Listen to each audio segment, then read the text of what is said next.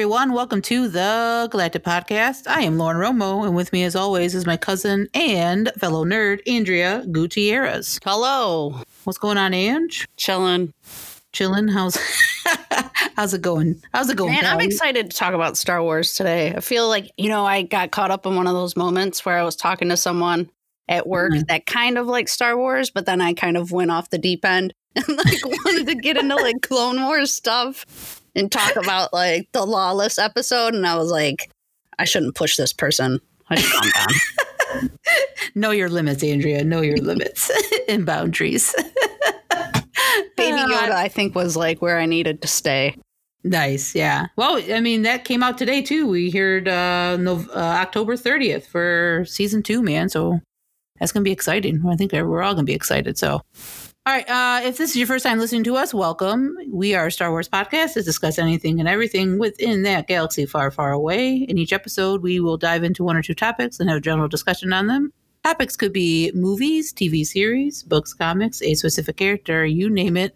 We talk about it. Andrea. Lauren. We have a fabulous guest with us today that we're going to have some fun with. He is an author of a fabulous Star Wars book called Why We Love Star Wars, The Great Moments That Built a Galaxy Far, Far Away. He's a comedian. He is generally a awesome, nice guy. Unless he's playing Red Dead Redemption on Twitch. Ken Napzok, welcome to the Galactic Podcast. Oh, I'm so happy to be here, Lauren, number one, because I run, Lauren, you made a little ad, and I run your ad for your podcast and some of my podcast and some of my podcasts. And I love hearing you say it's the Galactic Podcast. And I'm so happy to finally be on the Galactic Podcast. It's an honor. And nice. Thank you for not hold me too close to the flames on some of my actions in Red Dead Redemption 2 recently on Twitch. Had to shoot them. I mean, I gave you credit where credit was due. The one moment you had to. I will definitely give you that one, my friend. So how are we doing, though, over there? Quarantine, obviously, we're still kind of going all around. How are you and Grace doing? We're good. We're, I always say good, well enough, or good adjacent. Obviously, there's a lot going on out in the world, and it's important to always read and plug into it, but also try to make sure you don't let yourself get overwhelmed. And overwhelmed can be a lot of different kinds of emotions or thoughts or feelings. But so we're doing good. We're maintaining. Fortunate to have a little bit of our own little space with a fire pit, so we can just go out and relax if we need to, when we need to, in a safe way. So we're good, man. We're good. Appreciate it. Yeah. Hey, no problem. Always got to check in for sure. So obviously what we like to do here is ask our guests kind of how they got into Star Wars, their gateway into this franchise that we all love and enjoy. Was it something that you, as a young Ken, was it something that you saw it and you were into it? Was it just a group of you and your friends that started talking about it? How did you get into Star Wars? Yeah, so I was born in 76, child of the 80s, so it's just kind of naturally there, right? But that's also the thing, is it's just kind of there. So I have early memories of thinking Battlestar Galactica, Buck Rogers, and Star Wars were all the same thing. Right? Who played Buck Rogers? Was it Gil Gerard? I think his name is. I thought maybe he was Harrison Ford. I didn't know. I thought Aaron Gray was Princess Leia. I thought Starbuck flew the Falcon. 4, 5, 6 years old. And then we moved from where I was raised, initially in Orange County, California. We moved a little north in the first, second grade, forming friends. Then, then you're a little bit more awake, right? So then my friends are talking about it. And I remember, and I do write about it in the book, but I do remember the first time I saw the Return of the Jedi trailer. Now, I had seen New Hope at the drive-in, obviously no memories of it. I was too young. I was a swaddled baby. Didn't see Empire in the theater. But Return of the Jedi, and that was where, what is this? And it just kind of grabbed me. And sometimes I talk and write about the images that I saw in that trailer, what pulled me in. But at the end of the day, it found me. And here I am. Yeah, it is one of those really weird things how people, and that's why I love always hearing people's stories, is that so many different entry points. We've had people tell us that, Clone Wars was their entry point. The EU books was their entry point. So there's so many different gateways. It's so beyond, I like to say it's beyond the original trilogy now, which is great. It's such a big galaxy now that we can enjoy and have many people join it at any kind of point and just dive right in. And it's lovely. I love it. I love it.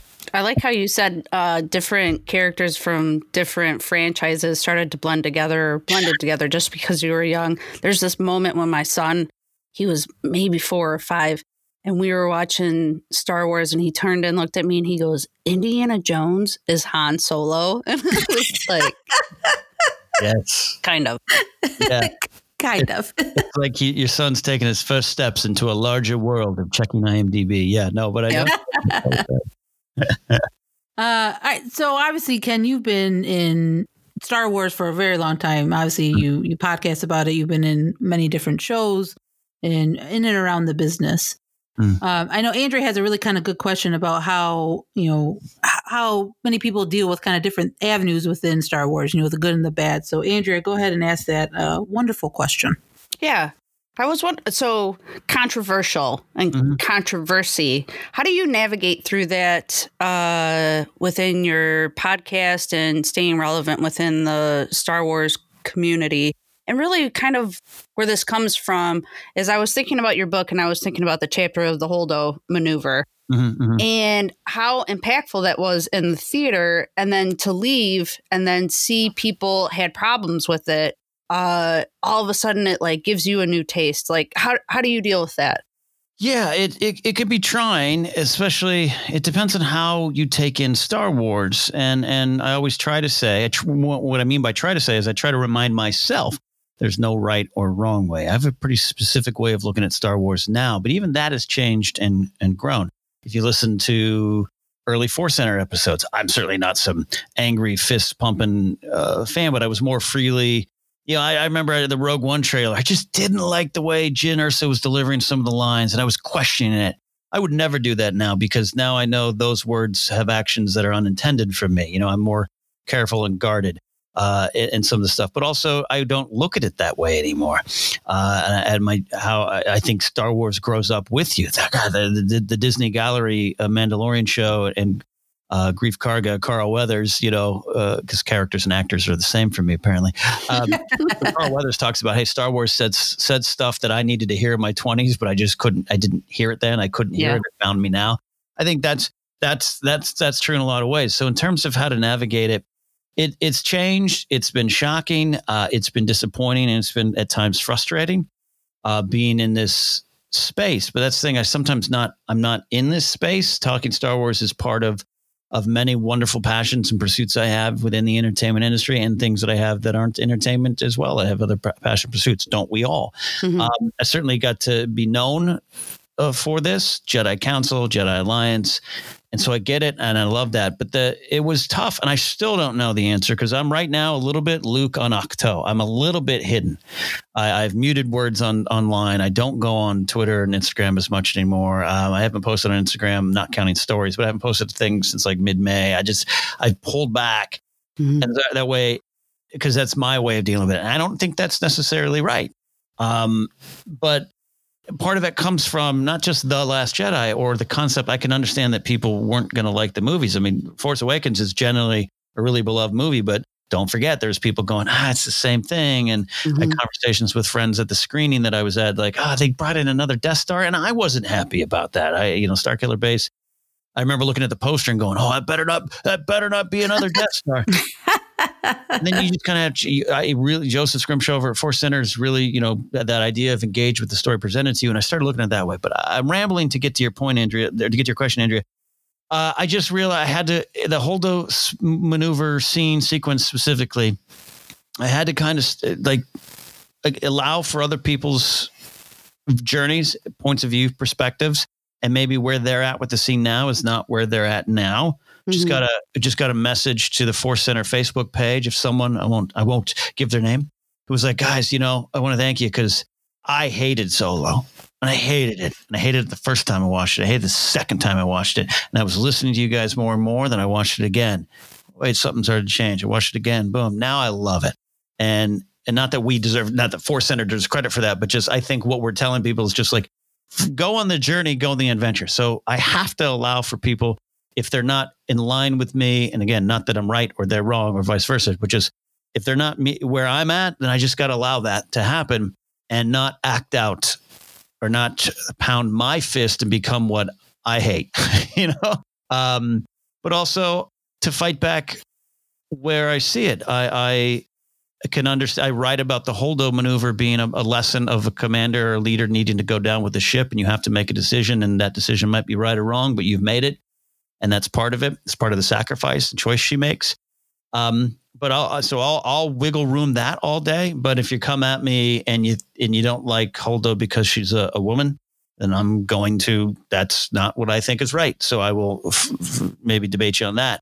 But the story set, I have to allow for a little bit of, thing. I'll make fun like people that should have been Akbar. I don't think that should have been Akbar at all, because the scene would have been, as I've done before in other, but it would have been like, blah, blah, blah, you said blah, like that. That's, you would not have wanted that. And I know you think you wanted it, but the son always right. No. I wanted Laura Dern making great choices as an actor. So, anyways, I don't know if that answers it directly. I still, because it's case by case. Even as we're recording this week, the Force Center is doing our best Finn moments, and we wake up ready to record. Literally, Joseph and I are getting on Zoom and our Zencaster to record, and the Boyega article from GQ explodes onto the Star Wars space, and so we have to make sure to navigate it carefully. I guess that's the answer. That's the answer. Carefully. That's solid advice, Ken. I always say there's a whole lot of gray in the world, Mm-hmm. There's never too much of anything that you can be in. And like you said, and like Grief Karga, what's his name? Carl Weathers. Carl Weathers. Grief Karga works. I would have known. There are plenty of things that have happened in my life that I heard plenty of times, but they didn't sink in with me until I was ready to hear them. So absolutely. Mm-hmm. It's hard dealing with controversy. I think Lauren does a great job at policing our Twitter and doing all of that and making sure that we stand up for the right things. So, mm-hmm. Yeah. You got to stand up for something or you don't stand for anything. That's how I see it. I mean, got to have morals and values. That's even in Star Wars. I mean, look what, the rebellion and resistance, they stood for something, So, I mean, Imagine that Star Wars has some valuable lessons that we all can learn from. Imagine that's crazy. It's crazy thought, Ken. Crazy thought. Ken, you brought up, and I love that you brought up, you obviously, besides being a Star Wars fan, you are a huge fan of baseball and a huge fan of Game of Thrones, which I love. Talk about what you're kind of doing with those two things, because it's really, for me, as obviously as a fan of yours, but just as a lover of baseball, as and a lover of Game of Thrones. What type of things are you doing with those two things? Because to me, I'm excited for all that. Yeah, well, in baseball, I'm trying to go around the world and convert sinners like yourself, Lauren, who root for the Detroit Tigers to root for my team. Which team is that?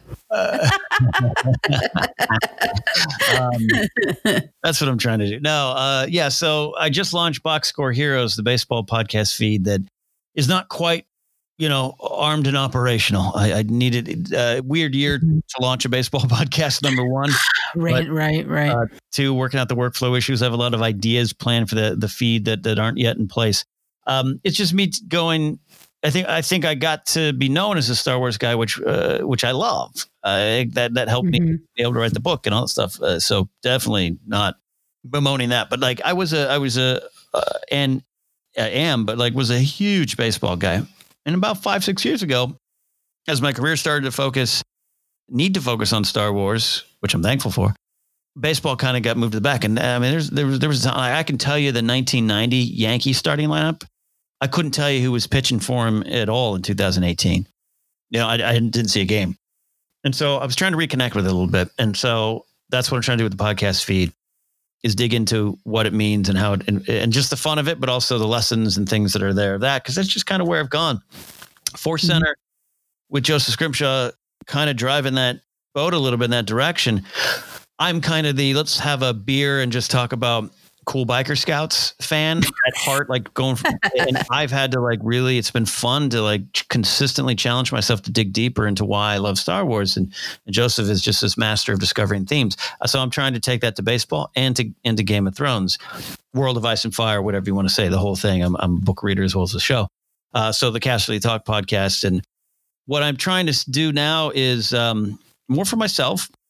is go back and watch Game of Thrones with that third eye, as if I was the three-eyed raven, to see it a little bit differently. Because Game of Thrones particularly is fun to watch about the hows and the whats, and how's that going to happen, how's that going to shake up, and what's going to happen with that character, and predictions and guesses. And that's so much of the fun. And I did that on a lot of reaction shows, The Night is Dark and Watching Thrones, Talking Thrones, Thrones Talk, whatever, get over there.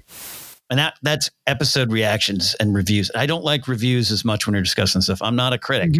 I'm a consumer of this stuff, and I want to see, why is it so important to me? Why do I love it? And I'm always going to try to find what I love in it and find what I react to. And so now I'm really going to focus and dig down on Game of Thrones. Because it is, I could talk. I love season 8. Some people hate it. Season 7 has some moments I totally don't like, but doesn't matter about that. What is the story? What is there? And what can I learn from the characters? Because clearly it's something about that connects to my life. And that's what I love doing with those kind of things. Yeah, but I mean, well said, because it's the same thing with Star Wars fans. They find something that they connect with within the galaxy, within the movies or animated shows. So, right.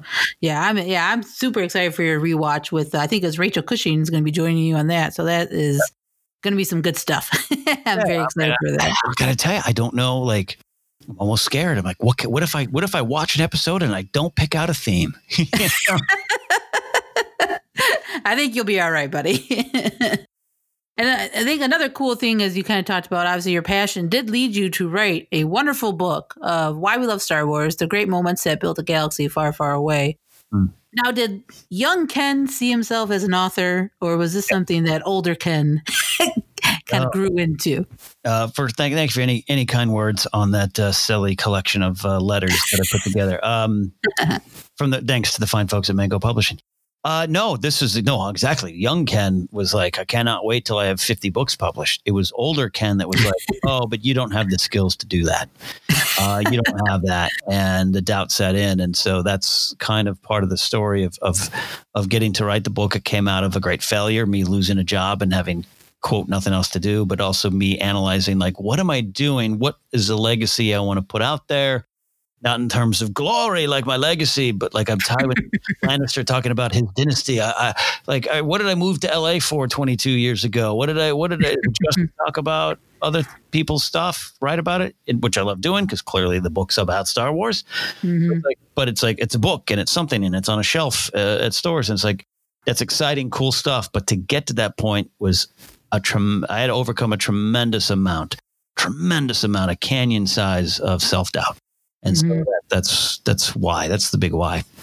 Yeah, honestly, it is. It's such a great book, and just so many great moments that you brought out to the forefront. I mean, now it's so funny to look back too. I mean, there's what we know now, Mandalorian and Rebels. There's probably so many other moments that you would probably add, to the book. Is there one that you thought about and was just like, you couldn't find the room for? And one that you kind of wish you got in? Oh, in the published? Yeah. Of what already came? There might be. Look, I've been honest. I was fortunate enough to the list kind of came together, and I've made position changes more than content changes. But that doesn't mean there's looking back going, oh yeah, that is one particular. I'll tell you what, the one particular moment is. I did put a moment from Leia, Princess of Alderaan, Claudia Gray's book, and it's the Panaka moment, and I love that. I just plumb forgot because I didn't have time to reread every book. I just had to go with my memory. Then I'd go in. Right. Oh, that's right. I remember that. Let me go focus in on that. I was doing a Star Wars Ranked later with a food author, Dan Whalen, a really nice guy. We're doing a Star Wars food meals in Star Wars, and I remember thinking, this is great, but I don't know a lot of meals. And then I remembered, Tarkin has that great dinner in Leia, Princess of Alderaan, where he shows up because he senses something's going on there at Bail and Breha's house. And I was like, I cannot believe I didn't put that in there. I forgot because it's Hans Landa showing up at the beginning of Inglourious Bastards, and it's all this tension. Something that's not tension, that shouldn't be tension filled at dinner. Right. And it's about the rebellion, and it's about the Empire trying to snuff it out. And so, that specific moment I forgot. Along the way, I could choose. I had to I love Han, so what moments do I want to choose to highlight and why? And some of them were big. The shrug in Return of the Jedi. I wrote about that because I just always loved that. And it's a small moment, but it's just him going, yeah, we're toppling your empire. Sorry. I love it. So there's that. And then there's bigger moments. And obviously, after Rise of Skywalker, I definitely would include his memory coming back and communicating with Kylo. So, yeah. Yeah. So many. I mean, Star Wars, that's one thing. Star Wars will never not give us great moments to chew on and ponder and all that stuff. Yeah. Now, what was really cool too about the book is if you don't have the book, I don't know why you don't have the book, but you should go get it. And you can also get it as an audio, and yourself, Mr. Ken Napzok, did the audiobook, which was very, very cool. Now, is that something that authors get to do? Was that something that you had to audition for? I did. How did that work? I had to audition for it. Yeah, I don't think generally it happens on a bigger level. I don't know. Usually, Star Wars book, Mark Thompson gets brought in, right? And he's great. Right. I think Daniel Jose Older did Last Shot. I feel like he did. Yeah, I think that sounds right. Yeah. Next time comes in and does this. It's her, not E.K. Johnston. So yeah. I had to audition. So for the company, Mango Publishing, I had a couple friends who've written books for him. Jason Inman in his book Super Soldiers, Chris Stuckman a few years ago. I don't know if Stuckman did his book. Jason, who is a performer, producer, podcaster, they didn't. Nope, you can't do your book.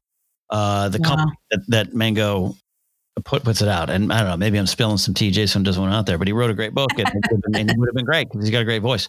Alicia had to kind of fight for it. And Alicia Malone, with her great Australian accent, it's her personality. It's there. So I knew I wanted to, and I did put it out there, and then they submitted to the company, and I did. I had to audition, and I got it. Yay. Yeah, it's so cool to hear you actually talk your book. That was a really cool moment for me. So I thought that was really awesome.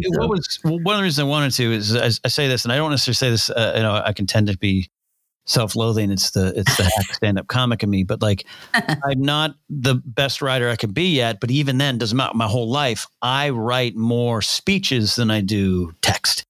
And I feel a lot of the essays in Why We Love Star Wars, if you're not immediately tuned into the way I'm writing it, or you can't hear it, it might not hit as well. And I have weird uses of grammar, sentence structure, And so when I went into the studio to record the book, the first day, the audio engineer, after I got started, I come out to take a little break, and he's like, I got to admit, man, because I've been looking at you, I'm a Star Wars fan, I was poking through your book. This sounds better than it's written. And he meant it as a compliment, but I was just like, right. That's cool. Yeah, it's cool. Yeah, totally. But that's why I wanted to do it, because these were all speeches that delivered by me, so. Right. It just felt natural. All right. So we're going to have our main topic for today. I think we're going to have some fun. Is kind of what, obviously, all three of us, I think we can say safely, is that we are all huge Star Wars fans, but we look at it in a different way, I think, than others. We like to see the themes and as George Lucas said, it all rhymes and poetry and all that.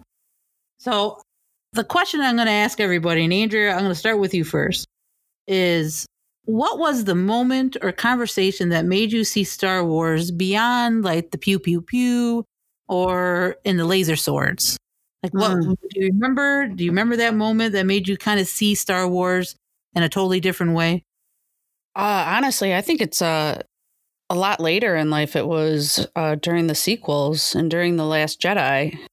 But what I learned in The Last Jedi made me revisit Star Wars as a whole and then find new lessons within it as well.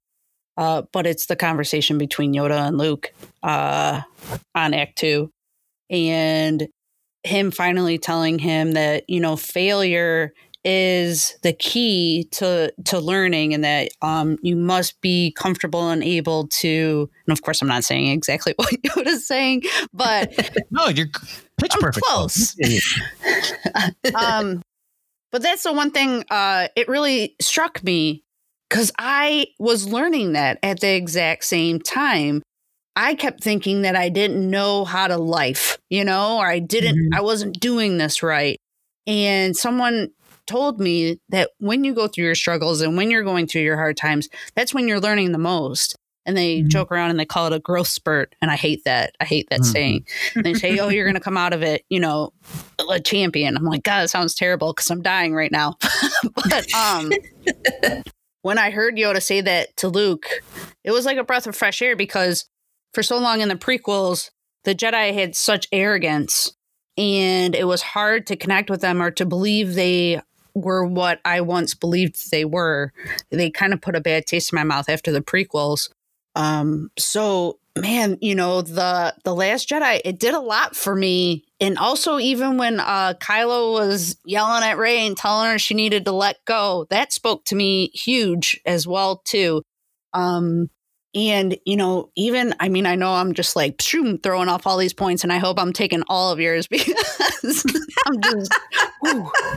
But Rebels too, man. Rebels really got me going with just the family aspect and what was important. And that family dynamic just really just touched my heart and it was beautiful to watch.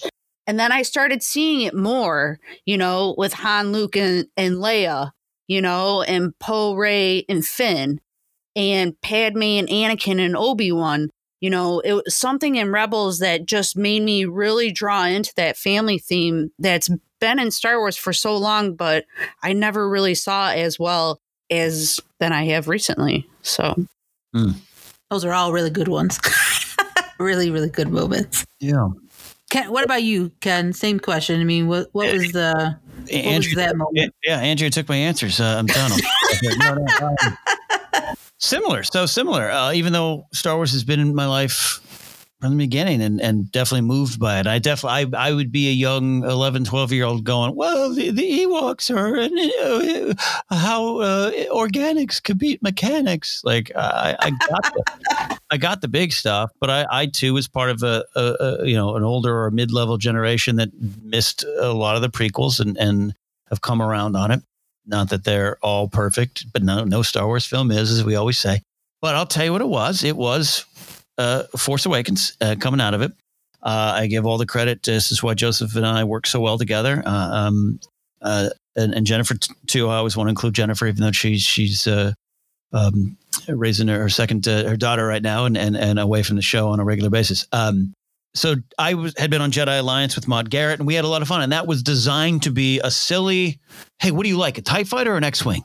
Let's talk about it. Like it was that's what we went to, and going back to Andrew, your other question about when stuff arises as a controversy, I'm still sometimes like, well, wait a minute, isn't this fun space movie that we love talking about and making fun of at times because we love it so much and just joking around and.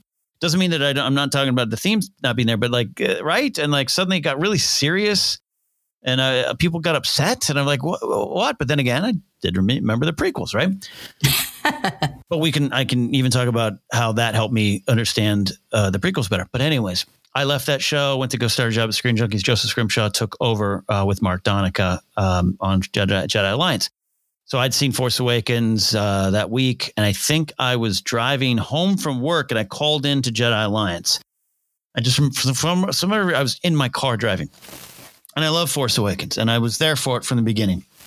But I'm a Han Solo guy. Han Solo dies in this movie, and I just remember thinking, I wasn't moved by that. I saw it coming. It's so obvious. And then I thought to myself, I was like, what was the point of that? Han died, and what's the point to the story of Han? All my life, I'm a Han fan, and he dies, and that's it. And so I was saying that on air, and Joseph, in his Joseph way, just kind of, okay, yeah, I see what you're saying. That could be pretty frustrating, but here's what I think. And he did some stuff where he just, connected the moments that we're not talking deep stuff. He wasn't digging for gold deep in a cave. He was on the surface going, hey, on Takodana, Han sees Kylo take Rey, doesn't go after her. Finn says it, and Han's like, eh. He tells Leia, I failed. I saw our son, and I didn't go after him. And that's been his life. That's 40 years of liking this character. That's his life. That's what Han does, and he can't defeat that demon. And so Leia says, if you see our son, bring him home. That's kind of like the last words she says to Han Solo. And so he has a chance to walk away like he always does. Mission completed. Twice he goes back. They set the charges, and then they walk out. He goes, our friends are going to die. You see these X-Wings? Let's go back. Boom, Han goes back. 2, they set the charges. Excuse me. That sets them, gives them the idea to set the charges. Boom. Let's go back. He's mission completed. He sees Kylo. Leia's last words are in his head. And Han, once again, and for the final time, chooses to go to where he needs to be because he's a good guy at heart. And his death, and in his final moment, he puts his hand on his son who's just killed him in that moment of compassion. In 2015, Joseph says, I think that hand on his cheek is a moment of compassion that is really important to the Star Wars story. And I'm driving in my car going, I missed it. All I saw was a cool fight scene on Takodana. All I saw was Han turned back. There's no rails. That's all I saw. And I said to myself, I never want to watch Star Wars on the surface like that again. And now Rise of Skywalker, the cheek comes back. So I think that movie speaks with all other 9 and even Rogue One and Solo. It communicates with the movies so well. And so that was where it changed, like Andrea. Later in my Star Wars life, it's like I never want to miss like something like that. Not because I feel I've missed something and I don't have knowledge, like trivia knowledge. Just was like that moved me hearing him describe it and I missed it. I don't want that to happen in my Star Wars again. So that changed me greatly. Wow, that's a good moment, pal. That's really good. Wow. I never even thought about there not being any rails on the walkway. You never thought about that? No. Oh my God. Yeah. That was one of the first things that people always brought to my attention. Like they didn't have rails on that. I'm like, yeah. Well, because start with like the Empire. Very rarely they have rails. Palpatine and had rails in his throne room, and that didn't help. Right. But that's part of the point because it's a fun joke, right? It's a great robot bit. Oh, they don't have rails and everything. You can joke about it all day long, but then when some people stop at that, Mm-hmm. Right. I had a moment of that, like, and he didn't have, like, we didn't see that coming. Like, yeah. Hands thrown up. Right. So yeah, for me, when Force Awakens came out, that was a game changer for me. Because at that point, like Star Wars, it was, I watched the movies every now and then, but I had no idea that the Clone Wars happened. No idea there's EU books. So I was basically just at that point, like a movie, like just movies. So when The Force Awakens came out, I was like, all right, I'm going to really like jump into this, right? Really dive into it. So, reading all articles up to the movie and got really pumped and excited, saw the movie. And, that moment when Rey catches the lightsaber and that music hits, man, I was just like, wow, like it like energized me and it changed like everything for me. Cause I saw myself in her in that moment. Like, tough woman ready to fight for what, and give it all she has. Nice. So that was one moment that, I started seeing Star Wars totally differently. So after that, I just started going, like I said, deep dive into it and, getting excited for Rogue One and then Last Jedi and getting like reading all the stuff and trying to keep up with things, and then 2017 hit, Celebration Orlando came and I was like, oh, I had no idea there was even like a Star Wars convention at that time. So I was like watching that on YouTube, not at work. I promise I was not watching it at work. Lies. And Deception. Right. So, watching it, getting excited and seeing all these people, they're interviewing and everybody's dressed up, man. It was just like, wow. I wish I could, I was so excited to see all this stuff. And then I was, watching it on YouTube on the Star Wars channel. And then, YouTube gives you, hey, you might like this. And something came up on my feed. It was a Collider Jedi Council live at Celebration. And I remember watching that and watching Ken Yu and everybody else on that panel. You guys were just talking Star Wars and it was just like talking to me like right back. I was like, oh my God. Like, then I was even like, oh, okay, I have to like dive deeper into the whole Star Wars. And I started watching Jedi Council. I joined the Facebook group and I became an admin. So it was like a downward spiral after that. And I just started. Yeah, it's all your fault, Ken. It's all your fault.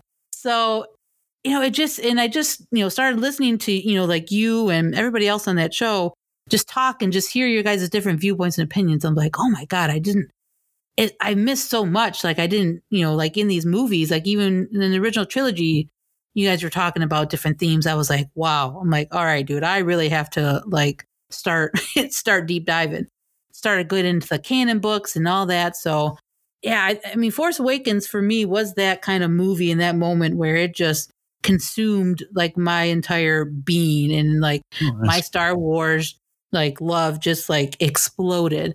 And I'm forever grateful for that. And obviously because of watching everything, I joined all these Facebook groups, and now I'm podcasting, and it's super bizarre to me because I'm such an introvert.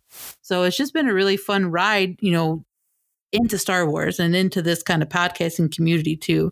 So yeah, that's my Star Warsy moment for everybody. That's great, and speaks to the power of the story continuing and the value of the sequel trilogies or the cartoons or the animated programs, if you'd like to say it like an adult. Comics, books, EU, which I don't have sometimes the best relationship with EU, but even I have to stop myself and realize like that was Star Wars for a lot of people. That kept the flame going. And as Ahsoka says, there's always a little bit of truth in legends. So I that's why I appreciate all things Star Wars.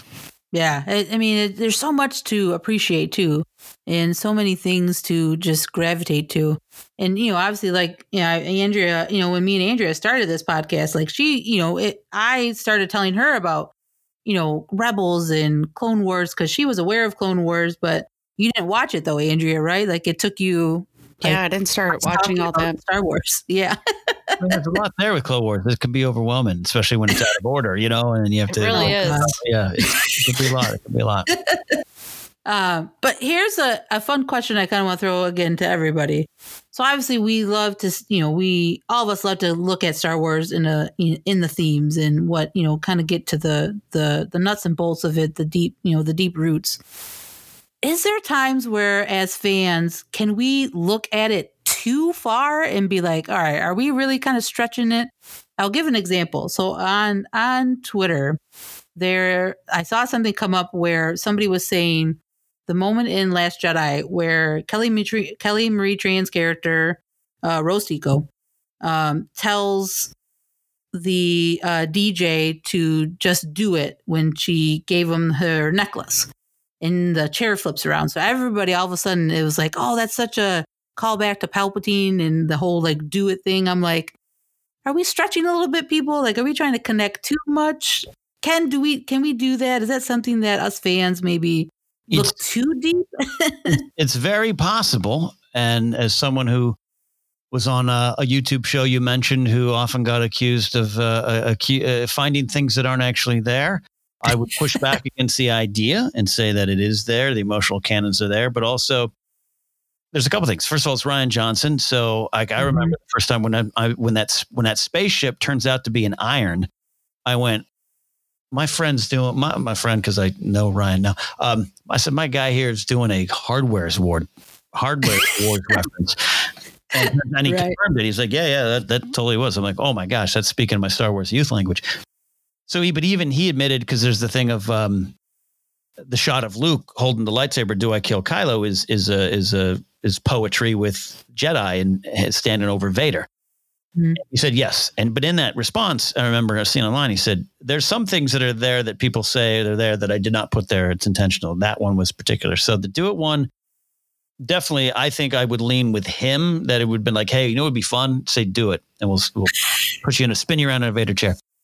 It can be, but often what happens, and I don't know if that's a little reference moment, but a lot of times with the themes, the stories kind of take over themselves, and if you're putting the connections there, that's why it's important to dig a little deeper.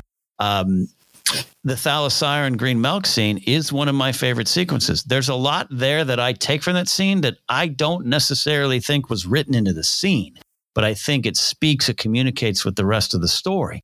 And it is, to me, Luke going, you think I'm a hero? You think I'm this? No, I am not leaving this. I'm not leaving my routine. And this is what I am. And look at this milk. It's on my face and I'm messy. And that's what you get. Also, it's a representative of Luke being stuck on a place far from the story, doing mundane chores. You're going to check the regulators in the South Ridge, get those droids cleaned up at Anchorhead. It's going back to that. And it also represents to me Daisy Ridley looking at this world that she's never seen. Look at this beautiful creature. And then it blows air in her face. And she's kind of like, the expectations of my journey are not, it's not going the way I planned. And so all that, that scene, am I wrong? I don't think so. But was it there intentionally? Not necessarily. But when you're in tune, when the song is just coming along, I think it's there. Yeah. I would agree. Yeah, 100%. Andrea, what do you think? Do you think sometimes we as fans, we dive in too deep or look for things that aren't there, or we think that's there, but it's not? I can completely appreciate anyone that dives in too deep. And my example is I didn't catch it in Rise of Skywalker when Ben Solo came in and did the slide. I did notice a backwards shot as a Han callback.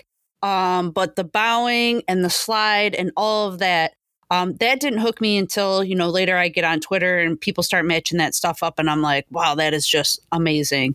I mean, those are the types of things I think when I first see Star Wars, I'm like having an out of body experience and I'm not even like fully there. I don't even see things. So I can appreciate those people that have that eye for those little tiny Easter eggs. Sometimes they are. And, yeah, I think we can get a little too serious about it sometimes. So whenever I feel like we're getting there, I always, I have a rule, never take yourself too seriously. Remember that you're watching a movie, you're watching something for enjoyment. Sometimes it's just a battle between good and evil, and sometimes it's a life lesson. I guess it just depends on what day of the week it is for me. So I really can't appreciate anybody that, it happened a lot at the end of Clone Wars with all the adding up of what was happening with Palpatine and Anakin. And then while Ahsoka and Darth Maul were having that conversation in that throne room, when you see just people's brains just like explode on Twitter about this had to have been with this and this was this. And you're like, yeah, I always say maybe. That's like my famous thing to say is maybe. Maybe it is, maybe it isn't. I don't know. But dive deep, do it up. Yeah, no, I agree with that. I think you also need to, and I have to remind myself often in these last few years, basically even going back to your original question, Andrea, of like, I'm doing Jedi Alliance with Maude Garrett. We're making quotes and silly noises and talking about what's your favorite Ewok headdress and that just having fun. Yeah. That doesn't mean I didn't already have deep stuff in my heart about Star Wars, but just like, things got serious, right? And it became a war, and it's this weird contest of who's right, who's wrong, what ranking is right, and there's an insider information that is cool. I love insider information. I also think it doesn't matter. When the Detroit Tigers won the World Series in 1984, Lauren, how much do you care that Kirk Gibson and Alan Trammell maybe didn't get along? You don't care. They won the World Series. So I remember that. It's fun, but well, you should. It's one of your only wins. But I have to remind myself to also have fun with it. And that's why I talk about, like I mentioned, Hardware Wars. That's a parody. That's making fun of it, but also out of love. And Muppet Babies was the first time when I was like a kid, like, oh, they're doing a Star Wars episode. I love it. And it's just kind of celebrating the love. My friend Joel and I, lifelong friend, we met in high school. He lives down here in LA too as well, but we met in high school in my hometown. We became fast friends even faster because he made a Hardware Wars reference. And I was like, are you talking about Augie Ben Doggy? And him, and he's like, oh yeah. So I sometimes forget as deep as I love to go. Pew, pew, pew, laser swords. That line was really awkward. What is she proposing? That is funny and not intentionally. It's okay to also enjoy Star Wars on that level and also have a little fun. Yeah, no, 100% agree. And, sometimes I think like we're all saying, sometimes we do take it seriously to where it's like you're saying, Ken, it's like, oh, you have to be on this side or that side. Like you either liked Tross or Last Jedi, or you hated Tross and Last Jedi, or blah, blah, blah, blah, blah. It's just like, you guys, can't you just, look at it from a certain point of view that, we all love it. Like, it doesn't matter how you love it. It doesn't matter what speaks to you. Like, Star Wars is Star Wars for everybody. So, it's just, man, I do wish sometimes the fandom would just kind of take a step back collectively. Yeah. So I don't know if this is where you want to go in the conversation, but it's like, And I love social media. I think social media has changed the world. At the end of the day, I'll say for the better. It's also changed it for the bad, but I think I'll choose to go to the light, But I'm a little frustrated with it right now. And part of that is, Andrew, you're talking about it. Like, hey, I watched this movie the first time and I missed some stuff. And you're talking about little things, even like Kylo doing the hand point like Han. There's other things that are deeper and are in the movies that people miss and choose not to connect with. And then they feel as though, well, I saw it once. I got Twitter in my hand. I better get my opinion out, and then I better go record my First Reactions podcast, and I better make my opinions really strong and not speak with, I must speak from the point of authority, and then get my clicks, and and that is led. And I'm not just being old man Gran Torino on a porch, because I love this medium. It's given me this chapter of my career. But after Last Jedi, but after Rise of Skywalker, a movie I love, and I know not everyone loves it. Not here for that discussion, another show. But after that, so many of my colleagues, I saw them in the theater walking out before the lights were even up, getting on, not even thinking about the movie, not even thinking about what I might have or what this person reacted to, and just I got to get it out. And it's like, take a moment. Let it sit in. Let it sit in with you. And some of it, I get, some of it is job related. Like the first reaction tweets are expected. They're not from Disney, but just like, that's the business. Right. You work for Hollywood Reporter and you go to a press screening, you have to come out and say, wow, Daniel Craig really shined as James Bond. What action?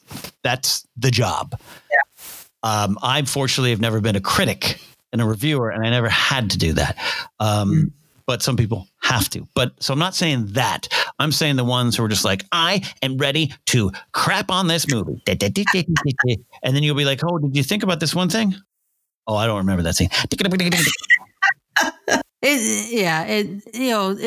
It's amazing how, like you're saying, social media is good and bad. I mean, just like with anything, but you choose to see the light. I mean, without social media, me and Andrea wouldn't be doing this podcast. We wouldn't be talking to you. We wouldn't be talking to many other people that we have met because of this podcast and because of we're on social media and we talk Star Wars and everything like that. So it is kind of a balance, as they say, balance. There needs to be balance in the Force. Last thoughts, anybody, about, moments that stuck with us or anything that we want to talk about before we get into Ask the Gals? No, just I love it. I mean, as I'll say this in terms of like understanding Star Wars on a deeper level. Again, child of the 80s. So 83, Return of the Jedi comes out. I loved it. Changed my life. Also around that time, Rocky IV, he's punching Russians. Now I'm Russian, but I still was like rooting for Rocky. And that's best Rocky. Rambo's, Rambo's shooting his guns and Star Trek Saving the Whales, which is still, I love that movie. I still think it was just lost on a lot of the generation that George Lucas told the story of the hero goes out to be a warrior and he only succeeds in doing that by throwing down his weapon and winning the day with compassion. Yeah. I think a lot of us miss that. And especially in that era, it's like, bam, bam, bam, bam, and I'll throw away my weapon and now I'm a Jedi. So that was the first lesson of, oh yeah. I mean, I was 7, but I should have dug a little deeper. That's fair. So one of my favorite moments, real quick before we get into the questions, in the Mandalorian documentary, when Dave Filoni goes from Phantom Menace to Return of the Jedi in about a 8-minute rant. Yeah. My mind was just absolutely blown. My jaw was on the floor. I'm like, man, that is, I wish I could do that. I wish I could be like, see it that way. I think you can, Lauren. I think you can. But it goes to what Andrea's excellent point about sometimes you're out in the world and someone's like, I kind of like Star Wars. And you're like, well, let me tell you about the Lawless. Oh my gosh. Filoni's like that. He is us. I know some folks who worked at Nickelodeon on that floor, on the last Airbender SpongeBob floor. I know some real close to some people, and that was Dave then, and that's he got the dream job of a lifetime, and he plays it. But I bet one of my favorites that you've heard me talk about it on Force Center, Lauren and Andrew, I'm sure, just like to me, the best scene in Mandalorian is Quill describing how he reprogrammed IG-11, because that is the point of the whole series. Us going against our programming, what is imprinted on us and how we can overcome it, and how the people around you must trust that you have made these changes and they are true, and your actions will speak more louder than your words. And it's like, and I remember having a friend of mine on Twitter, and we DM'd. He was just like, "I love the show. Why did we have to see IG-11's like physical rehab?" And I was just like, "My friend, let me tell you." But also sometimes, Andrew, to your point, sometimes you have to be like, maybe now's not the time. A tale for another day. A tale for another day. Mm-hmm. Okay, so we got a couple good questions from our friends on Twitter. So ask the gals, and the first question comes. We get friends on Twitter. Social media is great, Lauren. All right, there you go. See, yeah, we make friends. We do make friends here. So our good friend Alberto from the Radio Rebellion, a Star Wars podcast, he asked this. He says, "Hi, Lauren, Andrea, and Ken. Something that came up on my show recently. Would you like to see the year that Qui-Gon and Kenobi spent protecting Satine fleshed out? And if so, in what medium?" Andrea, I'll start with you first. Live action. Just kidding. That's fair. That's fair. I mean, why not? No, I could go for a book. I could go for a novel of that. You know, maybe kind of piggybacking off of, no, it would be before Master and Apprentice, wouldn't it? I don't know. Right. But I would love to see Obi-Wan fall in love, you know? I think that that would be quite fascinating to experience. Because I can't honestly imagine it. I was kind of shocked when I first witnessed that when he told her that he would have left the Jedi Order for her. That was kind of like, I didn't even know that he had that in him. So to witness that, and then I know I heard Qui-Gon was a little loose with the ladies. Can I say it that way? I don't even know. That makes sense. It would have been kind of fun to catch some of that. So I'm going to go for a book. And yeah, I absolutely would love to know that story. Yeah. What about you, Ken? Well, I've always talked about the heat between Shmi and Qui-Gon, that you felt it. Me too. 100%. When he says good morning to her, telling you. We've all been there, right? We've all said that good morning. Can I make you some eggs? Yes. So, yeah. No, I absolutely want to see it. Exactly. Andrew, you're saying it perfectly, because that's what it is about Obi-Wan, the poster child for Jedi. I would say the poster child for Jedi perfection, not saying that he's perfect, but that just he's kind of like, look, he does all the right things, and for him to have that and have that kind of conviction in that moment, but choosing, well, not choosing because she didn't ask, but what would he have done? But also what he does later on, the Clone Wars arcs with him and Satine are just really delicious tip of the iceberg storytelling. And I want more of that.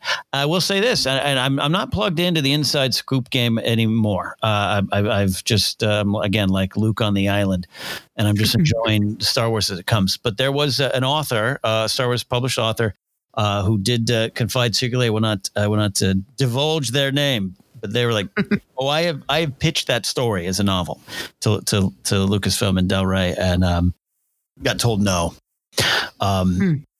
But what that means to me is not yet. So that's I'd good. love to see that in any form. Live action would be, let's face it, live action would be hot. We'd feel the heat there, right? But a good novel. Yeah. No, I kind of agree with everybody. I think a good novel would be good. It'd be interesting, a comic. I'll say a comic book too. Because they are doing some really good things in comic books and Star Wars, I think, especially the latest Star Wars runs. And the Vader comic, man, they just nail it all the time. So behind on those. You're ahead of me. I got to get those. The lockdown has taken away my comic shop trips. So, yeah, you gotta, definitely catch up when you can, buddy, because there are some really good comics out there. But yeah, I think a novel would be probably the best medium for me for this story to be fleshed out, and just probably best way to tell that story for sure, I think. So yeah, I'll go with a novel as well. All right. Our last question comes from the Star Wars in a Galaxy podcast. And they say, hey, Lauren, Andrea, and Ken. George Lucas, behind the scenes of episode 1, once said, it's like poetry, they rhyme. And so I would like to know what your favorite mirror, parallel, callback in Star Wars, anything doesn't have to be movies, is. Ask the gals. So, Ken, I'll start with you, sir. So, what is a favorite mirror, parallel, or callback in Star Wars? What's one of your favorites? God, even when you kind of think you know, you don't know. Right? There's right? clearly so much there. And again, a lot of it, actually, because there's that great YouTube video that I think went around recently of the poetry of Star Wars, and it's like shot for shot. And you're like, oh, wow. And I could believe that George would put every one of those in there intentionally, but some of them might not be. Right. I'll do a callback. I'll tell you what, this pops to mind. I really do love Force Awakens. Talk about Kylo Ren. I do love Force Awakens, him yelling traitor in the vein and spirit of Anakin, which is also in the spirit of Luke being a little whiny and passionate as well at times. Skywalker men have that trait where Leia has better traits from her mother. So I'll say there's that. We just really did a deep dive on the Palpatine's box of manipulations. There you go. Combine all the words into palpitations. Palpitations, the story of Sheev. But him at the Squid Lake with Anakin, and just the real simple, subtle but very present Star Wars poetry of Emperor Palpatine, Sheev, Chancellor, in a chair, talking to a mixed, confused Vader, Anakin at his side with two Emperor's royal guards, or then, just royal guards, whatever you want to call them. Just that kind of stuff that pops up, foreshadowing of what's to come, all that kind of stuff. Yeah, that's the kind of poetry I love. And there's other ones that are real simple. Sometimes it can be the Malevolence Clone Wars arc has some real direct shout outs, Anakin, trench runs and everything. And I'm okay with that's a fun reference, but there's those ones that are just an art piece that looks like what came before or what comes after. Yeah, no, 100% agree with you, buddy. Andrea, what about you, my friend? Yeah, actually, Ken had brought it up earlier when Luke is about to kill Ben Solo, and he takes that moment and looks down at his hand and has that moment, and then it's a direct correlation to the moment where in Return of the Jedi. And again, that's another one of those great moments that someone just kind of pulls out of, we see on social media, we see on Twitter, and they line them up together, and it's just like, wow, that is beautiful. And then to hear, Rian Johnson confirm it as well too. Absolutely, that's what I was going for. So that to me is my favorite moment. I remember when I first saw that, little video that someone put together, I immediately had to go watch those two scenes over again and just watch how they related to each other and had that same timing, and how wonderful it was that Rian Johnson could display that message without having to shove it down anyone's throat. That's the best thing about it. And that it subtly came out years later. That's what I love, is it doesn't have to be a punch it Chewie, or it doesn't have to be, I can't think of another I can't think of another line right now that they say. Totally. I don't know. I'll think of one later. But those ones that you don't know are there, and then they come to you. That's what I like. Yeah, no, those are really good points. It is so weird, even after so many years, with any of the movies, people will bring up different things. You're like, man, I did not see that.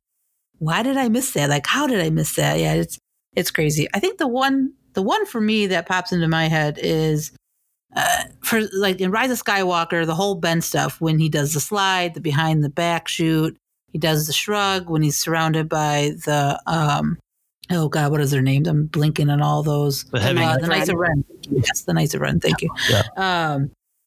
With those things, and you just, I didn't notice it then. And then, like Andrea was saying, you go on social media and people are like, oh man, look, it's such a direct connection to Han doing this and that. I'm just like, oh my God, how brilliant are these directors? Because they do put these things together. as much as maybe we don't want to see it, or as maybe some Give people them credit. don't want to admit it. Yeah, that it's there. And like you're saying, Andrea, Rian Johnson, I think you could probably watch that movie and pick up something so different in Last Jedi, I think, because there's so many things that I think people are noticing and they're bringing up, and it's just so, it's amazing. But also animation too. I love animation. For me, is one of my favorite Star Wars mediums right now. What they're doing with Clone Wars, and especially those last 4 episodes of Clone Wars in season 7. My God, the callbacks, the intertwining of the entire, reference to Revenge of the Sith and everything. Man, that was mind blowing, and it was so good. The music was so good. And then even in Rebels, there was moments in the show where, Ezra said hello there, and Sabine said, I don't like sand. So it was like those little ones that like you catch as a fan. You're like, that's funny. It's such a small reference, but it's so Star Wars. You're like, oh, that's a good one. Well done, Dave Filoni. Well done. Love it. Let's see. I think that is that. That was our last question for Ask the Gals. So thank you guys, everybody, for submitting your questions and all that. So thank you very much. Thanks for interacting with us. Mr. Ken Napzok, thank you, sir. Appreciate your time, as always, thank you, Ken, for hanging out with us and talking some silly Star Wars. Why don't you go ahead and tell everybody where people can find you, all the good stuff. Sure. If they want to hear me talk Star Wars on a regular basis with Joseph Scrimshaw and Jennifer Landa, they can go to the Force Center podcast feed at Force Center Pod. Check it out there. It's on Anchor, Apple, all the spots. And then you can follow me at Ken Napzok, or go to my website, kennapzok.com. If you haven't picked up the book and you just hear me for the first time and I'm not totally turning you off, you can pick up the book wherever books are found, online, or even if you can get in person to a bookstore, if it could be there, or if it's not, ask, and that forces them to order more copies. It's a great thing. But anyways, that's all on my website at kennapzok.com. Awesome. And guys, thank you so much for listening to us. I hope you guys enjoyed this episode as much as we did. You can follow us, the Galactic Podcast, at the Galactic Pod on Twitter. And you can follow our episodes, just like this one, on Apple Pod, Google Play, Spotify, Podbean.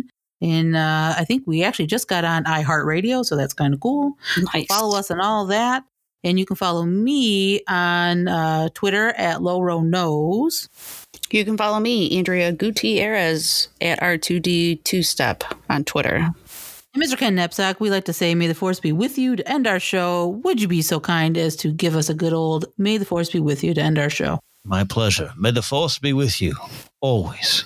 Always.